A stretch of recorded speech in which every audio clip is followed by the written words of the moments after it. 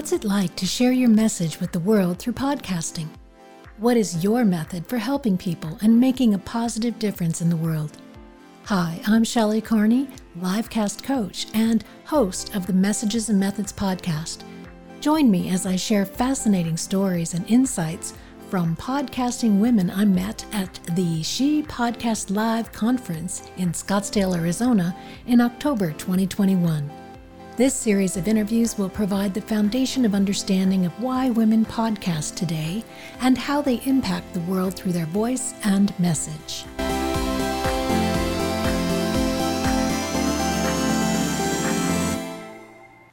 My guest for today's conversation is Teresa Yunkin, and I don't have a bio for you, Teresa, so how about you start off by giving us a brief bio? Sure. I am a healthcare leadership coach and consultant specializing in IT. And to put it just out there, I was a stay-at-home mom of 3. My husband was diagnosed with terminal cancer. We lived through that. I experienced the healthcare system, and after he passed, I realized that the world needed people out there to advocate for patients. And from there, I became a well-known patient advocate, and then decided to learn the back end of healthcare, whether it be the technology, teaching physicians, and developing new technologies in the healthcare space. All right. That sounds amazing and really great that you got into that. What were you doing before you got into healthcare? I actually was doing community organizing and community development. So I ran a grant for SAMHSA. And funny thing is after my husband passed away, I met my current husband because he was working on a grant as well. And he was building out health information exchanges, meaning that you could exchange your health records electronically like you do now. So when you go to your doctor's office, that's the whole reason. There was some legislation that was published that you could, that mandated that we had to start doing it that way. And I met my husband and he said, "Oh, I do this." And I said, "Well, geez, the VA's been doing this for years." And I said, "The VA's never first did anything." He said, "In this one time they are." And we were lucky enough that because my husband was so young that they were willing to coordinate his care across the country. We lived in Portland at the time. The neurosurgeon who took care of him was at Duke University at the time, and then we ended up moving cross country to be with family.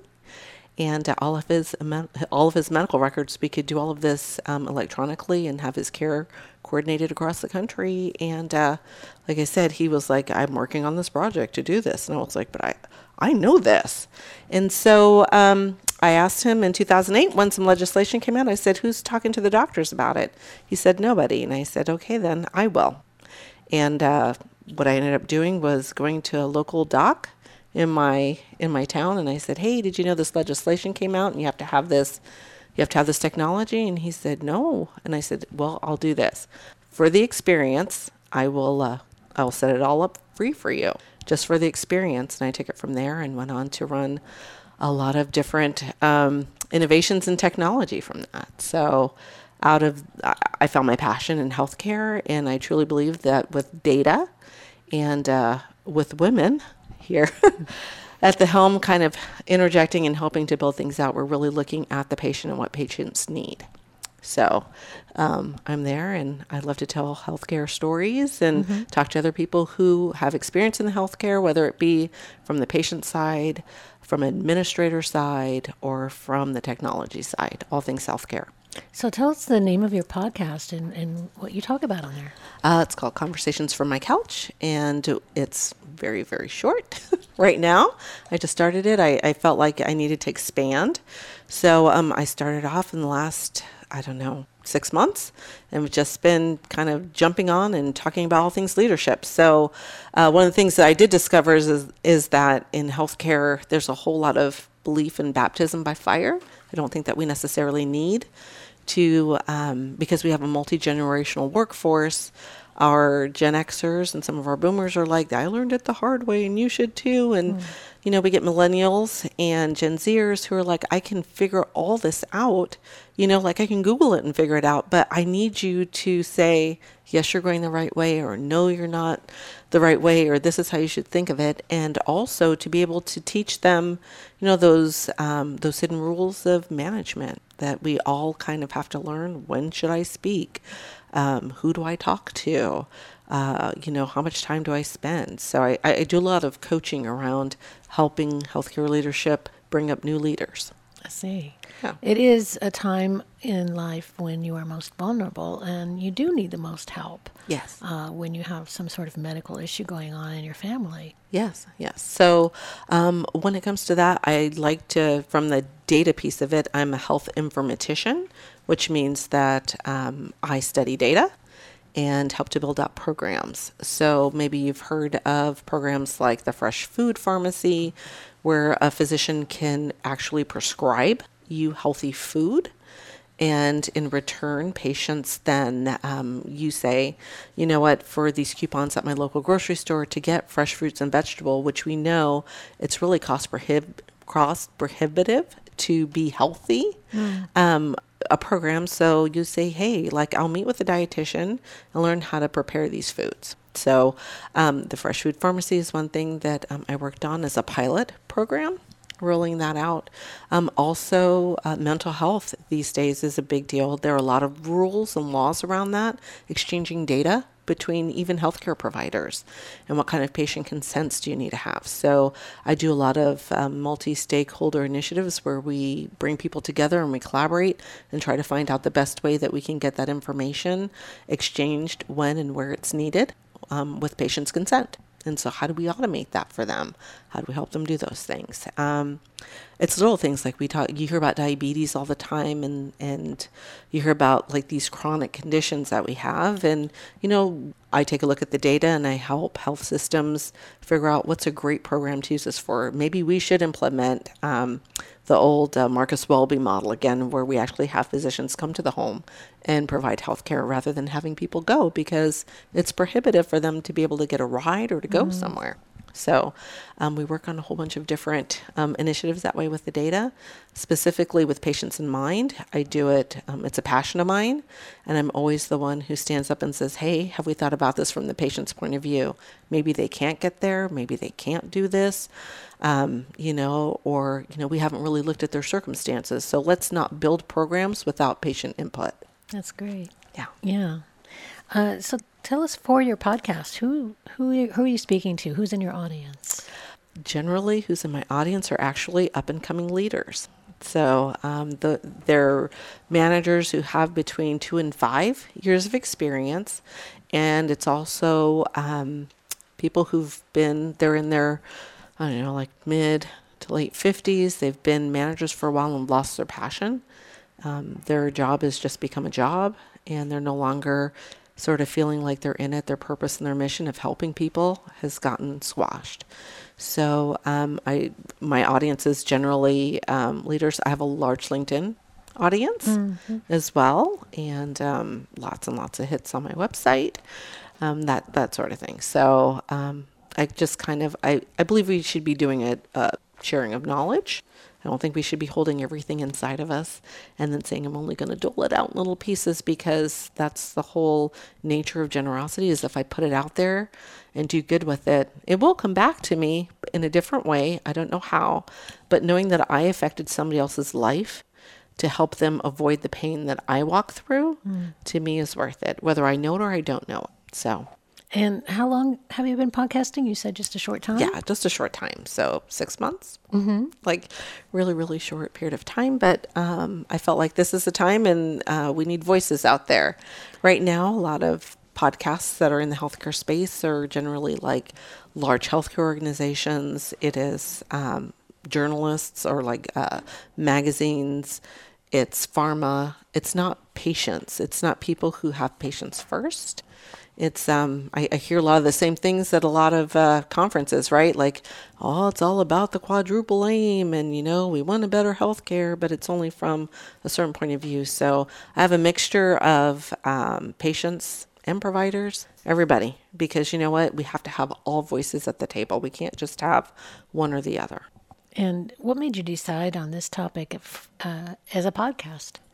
I've walked it, and every day in my life, I run into people who've had experiences in the healthcare industry, and I know that it's a need. I don't know. I guess it was just like a passion. It's like the next step in this journey for me. And how did you get started with podcasting? Did you have a friend that pushed you into it, or did you take a class, or what happened? I started doing LinkedIn Lives and just kind of went from there. And I'm just, like I said, I just started. So, yeah. Great. What message do you hope your audience will hear and understand when they listen to your podcast? You know what?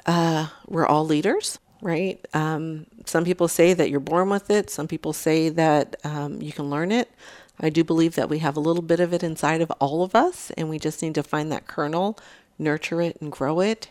I like to provide coaching because a lot of times leadership is very, emotional, right? You're very vulnerable when you are trying to help others, right? And just being a coach helps. I hold hands and help them along that path to understand what I'm feeling. Am I doing this right? Am I not doing this right? A lot of management is, like I said, trial by fire. There's a statistic out there from Harvard Business Review that 85% of management says that, they're good coaches, and only about, 35% of the employees say that their managers are good coaches. So there's a need for us to reframe how we manage our workforce, and especially in a remote world. A lot of people had the world turned upside down. We're trying to figure out security. We're trying to figure out, how do I get my employee in a rural area who doesn't have broadband or who doesn't have internet access? How do we work this? So there's a lot of uncertainty, and the past year has really shown that we need to think about managing and developing relationships differently, right? We need to make sure that our employees know, like, and trust us. And how do we do that? We used to do that by walking through the office every day and talking to everybody. And now we don't have that anymore. It's really funny how isolation can amplify any insecurity that you may have. And so I like to hold hands and walk them through the process. Let's move into women specifically now. Sure. Why is it important for women to participate in podcasting? Wow, we've got a great voice, and I think we have really been underutilized. So it was funny. I don't know if you were at the keynote this morning when we talked, and they were like, there was a time and a place, which blows my mind, where people said women didn't know how to use the technology to be able to listen to a podcast. I think women are probably the most tech savvy people because you have children. We are the primary caregivers of the people who use the technology the most. And so we understand and we know, and we need to step up and take our place in this technology world. I work in technology, and by far it's still run by many men. Healthcare is still run by men, but the majority of your workforce is women. And we don't have enough women in leadership. So podcasting is one way to say, hey, you know what? I'm out here doing this, and you can too. And I think it's important that the more women podcasters that we have out there, the more it becomes a norm, and the more that we'll feel comfortable doing that. So in what ways has your life changed since you began podcasting?